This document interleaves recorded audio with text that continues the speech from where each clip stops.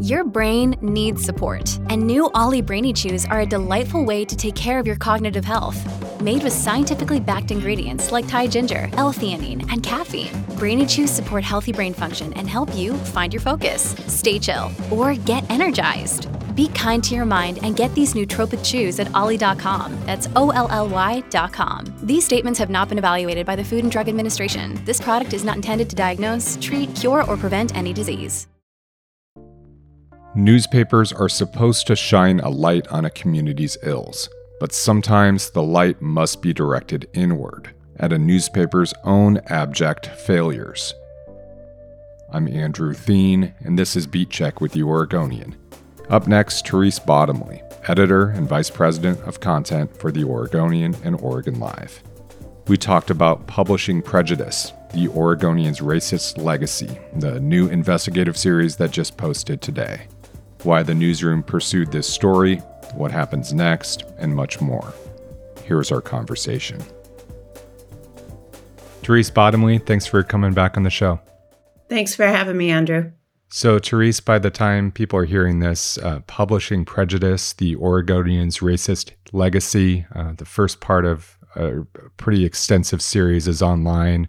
And I thought we'd bring you on just to talk about the background that led to this project and get additional thoughts on why we pursued this project. So why did we want to go into the archives and examine the Oregonian's history in such an in-depth way? Well, we're not the first news organization to do this, and I do want to give credit to those who went before us. Kansas City did a deep look into their coverage. Philadelphia Inquirer, our neighbor to the north, the Seattle Times, recently published two parts of their series called A1 Revisited. But the 2020, the summer after George Floyd was murdered, when 10,000 Portlanders and Oregonians, gathered to march for social justice. It just really seemed to be a time where a lot of institutions in the country and locally were looking inward and asking, challenging questions of their own past, their own present. And it seemed a timely moment for us to do the same. Rob Davis had looked at our coverage of non-unanimous juries, for instance, and wondered to himself, what else might the Oregonian have played a part in terms of holding up or sustaining or promoting structures that had a racist outcome. Yeah, before we dive into some of the findings, can you refresh people's memory? What was the Oregonian's role in the non-unanimous jury situation, which, was playing out until real time until recent years?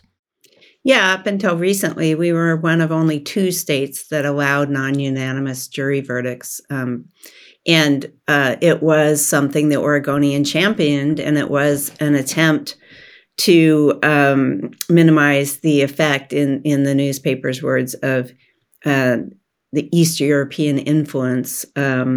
So it came out of a specific trial, but the Oregonian did champion it, and we were not among the newspapers that looked at the effect of it until recently. And so, now the whole idea of non-unanimous juries has been struck down, but the Oregonian and its role in promoting that was not that well known. Okay. So Rob Davis, as you said, really dove into this story, as he does when he sinks his teeth into an issue. And what stood out to you from, the first part of Rob's series? There will be a second part that'll come out later this week. But what stood out to you as someone who's led this newsroom for a long time and been in this newsroom for decades? Yeah, and add to that, I was born in Oregon and raised in Oregon and educated in Oregon, and I thought I knew a lot about the racist history of the state. And I expected when we went into this project that I would see kind of what I call sins of omission, that we missed things. We weren't embedded in communities. We didn't include voices. We, overlooked important aspects. what I was really shocked by and saddened by was the degree to which the leaders of the newspaper, from when we went to it daily in 1861 until well up into the last century, that the newspaper was actively racist and was actively in favor of things that supported and maintained power with white men and white men only. And it was not just a product of its time. It wasn't just reflecting the sentiments of the day. It was well beyond that in terms of sort of abhorrent, xenophobic and racist positions and coverage. You mentioned you're a lifelong Oregonian and Portlander, and obviously are kind of an institution at this newsroom. What were your views on Harvey Scott and Henry Pittock before this project? I used to look a little bit at the history when I would go to speak to a Rotary Club or a class or a community group, and I would tell little anecdotes about Henry Pittock and how he came and begged for a job and there was no job, so he offered to work for free, and he slept under the desk until he could get a job, and he would pick up a paper on his way into the office, and then when he was done, he would fold it up and take it back to the newsboy to sell on the street corner. He wouldn't waste a single one. And, we all who grew up here know about Pittock Mansion, but I didn't really know, other than two kind of headlines. One, that the founder of the paper in 1850 really saw it as a political organ, and he wanted to get a political message out. It was Henry Pittock, in the mid 1800s, that he really brought a news sensibility to it and really infused it with more news headlines. And he had some innovations in terms of, using the Pony Express to get telegrams, to Portland to get the news in before everybody else. So, I had these little kind of anecdotal historical nuggets that didn't really tell the full picture. Harvey Scott, a little bit different because, I think most people growing up in Oregon do learn a little bit about the history of women's suffrage and women getting the vote. And there's always that classic story of Harvey Scott being against it and his sister, Abigail Scott Duniway, being a huge proponent of it. And at the end of the day, of course, women did get the vote, but it was only after Harvey Scott had died. But, I think people knew those little, anecdotal bits of history. But what I really did not know was the degree to which the views of those two men and their sentiments that power should remain with white men, and that there were many ways in which the signal should be sent that Black people were not welcome, that Black Oregonians should remain behind the color line, that there should be these systems and policies that promoted prejudice. And I just was ignorant of the degree to which they were out and out racist, and how that was reflected week in and week out in the pages of the newspaper. Yeah, there's some really difficult passages to read, and in particular the hanging in Coos Bay of Alonzo Tucker, and the newsrooms at the time, the leadership's role in celebrating that was something that was very challenging to read. That's a good example, Andrew, of exactly what I mean. It wasn't just that the newspaper and the editors at the time didn't call out the abhorrent nature of what happened to Alonzo Tucker, but they, as you said, they not only did not speak out loudly against the injustice, they applauded it, essentially. So, the Oregonian and other large, daily newspapers in their communities and, American cities are often called the paper of record, or, which has a different sort of definition that you can talk about. But also, the role is really to set the agenda, right? I mean, in a lot of ways, obviously, to reflect what the community is interested in, what's happening in the community. But now looking back with the eyes wide open, what does this mean about the Oregonians' role in Oregon as it is today and has been in recent decades? Well, the paper of record idea is simply that nothing of importance is not noted in the pages of the Oregonian. And that comes from a time when daily newspapers had the wherewithal to go to every city council meeting and in some ways transcribed or take stenography of what occurred, what happened at that meeting.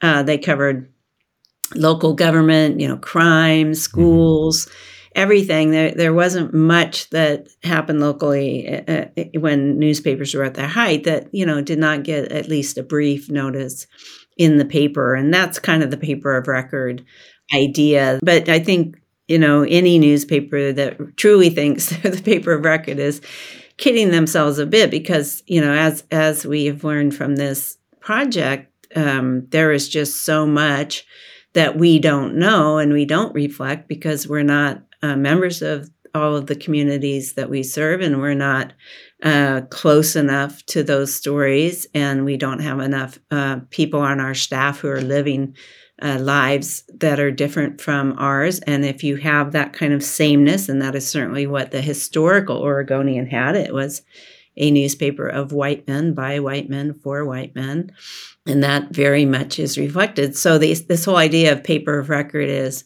really an empty shell at this point when you think about how far off the mark we really were, and probably still are. We just, we still to this day cannot kid ourselves that we are into every major important trend or event or news story that's happening in our own backyard. So when did it become evident in the last year or during the course of reporting that you wanted to weigh in directly with an apology? That was part of the plan from fairly early on. And then it did, the question I think for me was, I could certainly see advantages to me as editor today, apologizing as editor of the Oregonian today. There's an institutional voice through our editorials that also was potentially a vehicle. Mm-hmm. And so the question was, in my mind, it's like, is it better for the institution or is it better for the editor as a human being?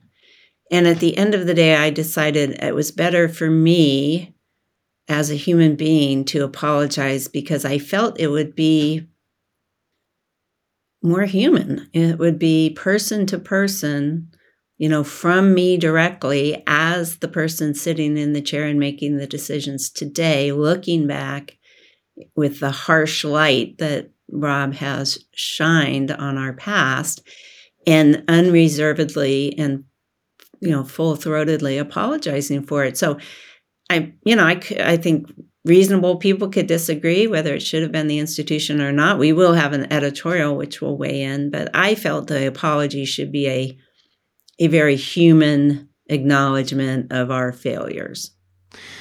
So given kind of the, you mentioned sameness earlier in terms of the makeup of the Oregonian, in the late 1800s, early 1900s, but obviously your apology hits on this.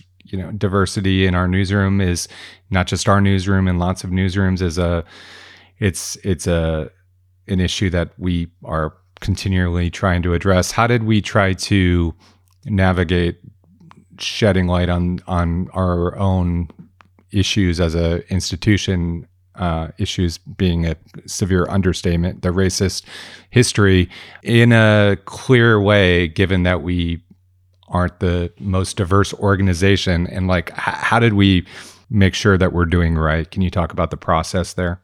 Yeah, I think that's really challenging. And I think it's challenging for the the reporter and editor who are closest to this project to recognize that, again, as we are not members of the communities affected most directly by this coverage, we are not always aware of blind spots. We know we have implicit biases. We're human beings, but we don't necessarily know what they are. So I think there was a very deliberate and careful approach to bring in many voices to help us, see where we may be missing something. We may be not recognizing a word choice is wrong. We may not be recognizing a missed opportunity. And so we did that in several ways. One, we do have a newsroom diversity committee, and we did share drafts with members of that committee for feedback. We did seek out, we have 2 former chairs of our diversity committee who have gone on to other jobs, and we sought out their input, both people of color who we felt understood thoroughly the journalistic mission, who would provide, I think, good feedback and also very, straightforward, forthright feedback. And then we did something we really haven't done before, which is we sought out community members to bring a non-journalistic, in the most part, perspective, a community member perspective, a reader perspective, but also one informed by their diverse life experiences. And we asked them as well and paid them for their time, but we contracted with them to read the pieces and give us their, absolutely honest feedback. And we incorporated many, if not all, but most of their suggestions were really helpful, really improved the journalism, were very welcome, and I think it made the journalism better. I'm curious, Therese, you've served in the role as a public editor previously. Maybe that's part of your duties now. I mean, you wear a lot of hats as the top editor at the paper, but I'm curious, you've had people reaching out to you, giving feedback on stories for a long time, readers, people who aren't readers, just people in the community. Does this project change how you view anything you've heard during your tenure or the voices that you didn't hear from? I think we always try to approach conversations with readers that, one, that they're coming at the journalism from a different perspective, and 2, that they're coming at it with often diverse or opposing points of view. I've often tried to engage and understand with readers who are coming to us with a complaint or a complaint that they see bias or that they feel something has been misportrayed or was unfair. So I do think it just underscored for me that we need to keep it front of mind that not everybody understands journalism, that don't understand even what the goal of what we're doing is. Not everybody perceives it with the same lens that we do, and that we have to do more and better in terms of building the trust with the community, which we can do through transparency around our decision making, but also opening up the pages to more diverse voices as well, so they feel like they do have a place at the table here, and that they can be heard, and heard in an unfiltered way. So now that this story is out there, and there's another story that is equally extremely challenging to read that'll be online in a couple days by the time people listen to this. I mean, now what? What do we do now that we know this information? As a newsroom, what do we do? And what will we do going forward? And then what do you think, Portland or Oregon should do with the recognition of this really racist legacy, as the title lays out there? Well, I think it just gives us a challenge that we've always had, which is to do better, be better. We, as you said, we have always thought about diversity within our newsroom, and we want to have a newsroom that reflects our community. That is a priority for me. This just underscores the need for that you're not going to get authentic coverage of all the communities we serve if you don't have members of those communities producing journalism for you. So it's a matter of finding ways to do that. It's a matter of going out and listening to communities. We have committed to the newsroom leadership going out to where the community is, not expecting them to come to us, but talking to people about what they are missing in our pages, what stories we are missing that are important to their community, what information they need. It may be just a little bit of deconstructing, like this is what we do and this is what journalism is all about. We can't assume that all readers from all backgrounds completely understand what it is that we do as local journalists, especially in this day and age where the media, gets lumped in with. We get lumped in with, all sorts of national news outlets and not independent journalistic outfits and outfits that have inherent bias. And so it just underscores to me the need to be transparent, to be accessible, to be in the communities, not expect that news from those communities will reach us. And we just have to be better. How does this project affect your relationship to this place that you've, dedicated your professional life to? Well, you said it. It's very hard to read this.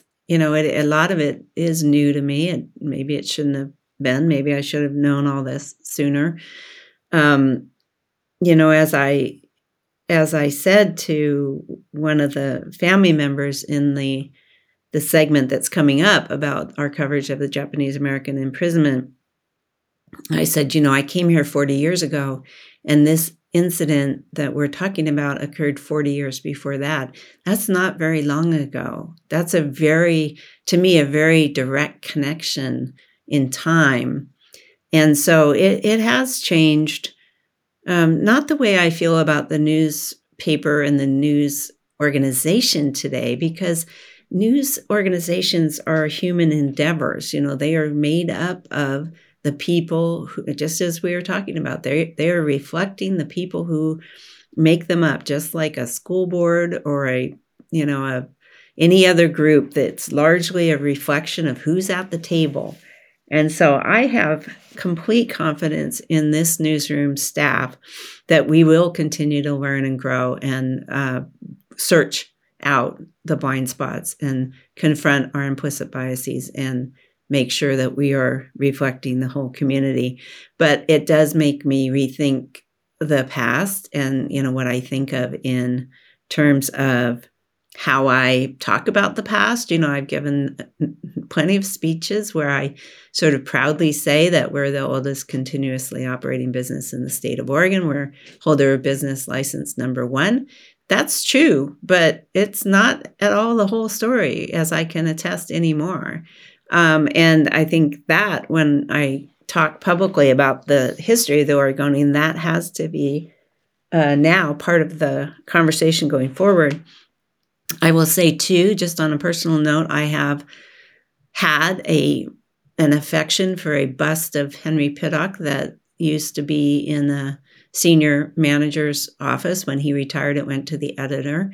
When he retired, it came to me. It's about 3 feet tall. It's a plaster bust. It sits in the corner of my office, and I might throw a timber scarf on it on game day or, a funny hat on it or whatever. But now it's going away. It's going to be sent to probably the Pittock Society. It may go to the Historical Society, but it's not going to have the place that it has had in my office anymore, knowing what I know now about the views of Henry Pittock and how the pages of the Oregonian reflected those for years.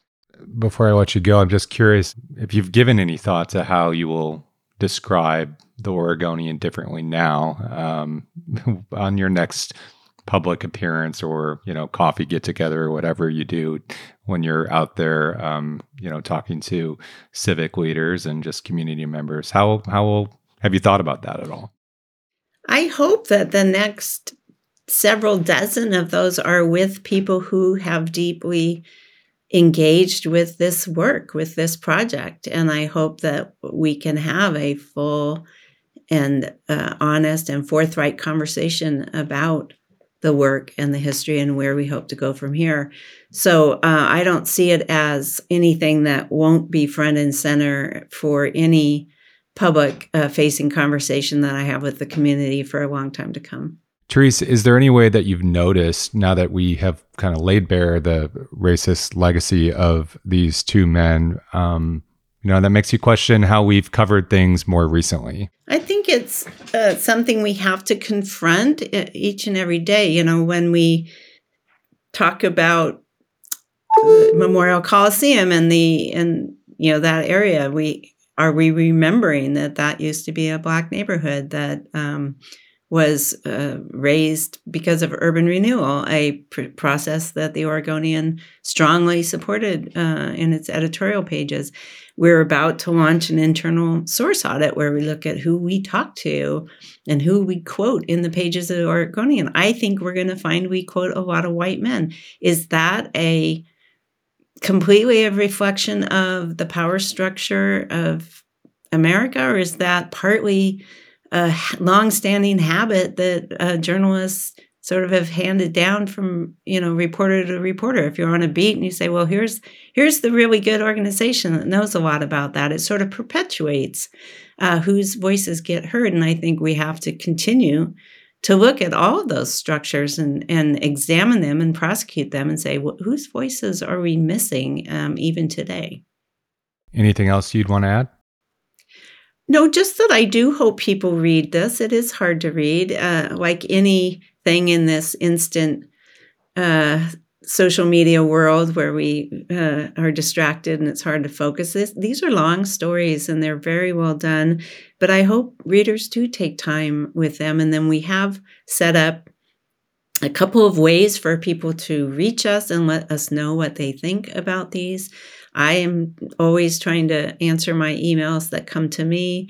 We have the public editor email as well. And we are planning to open up space in the pages to have additional room for reader response to the series, which will appear in print this coming Sunday, October 30th, in a special section.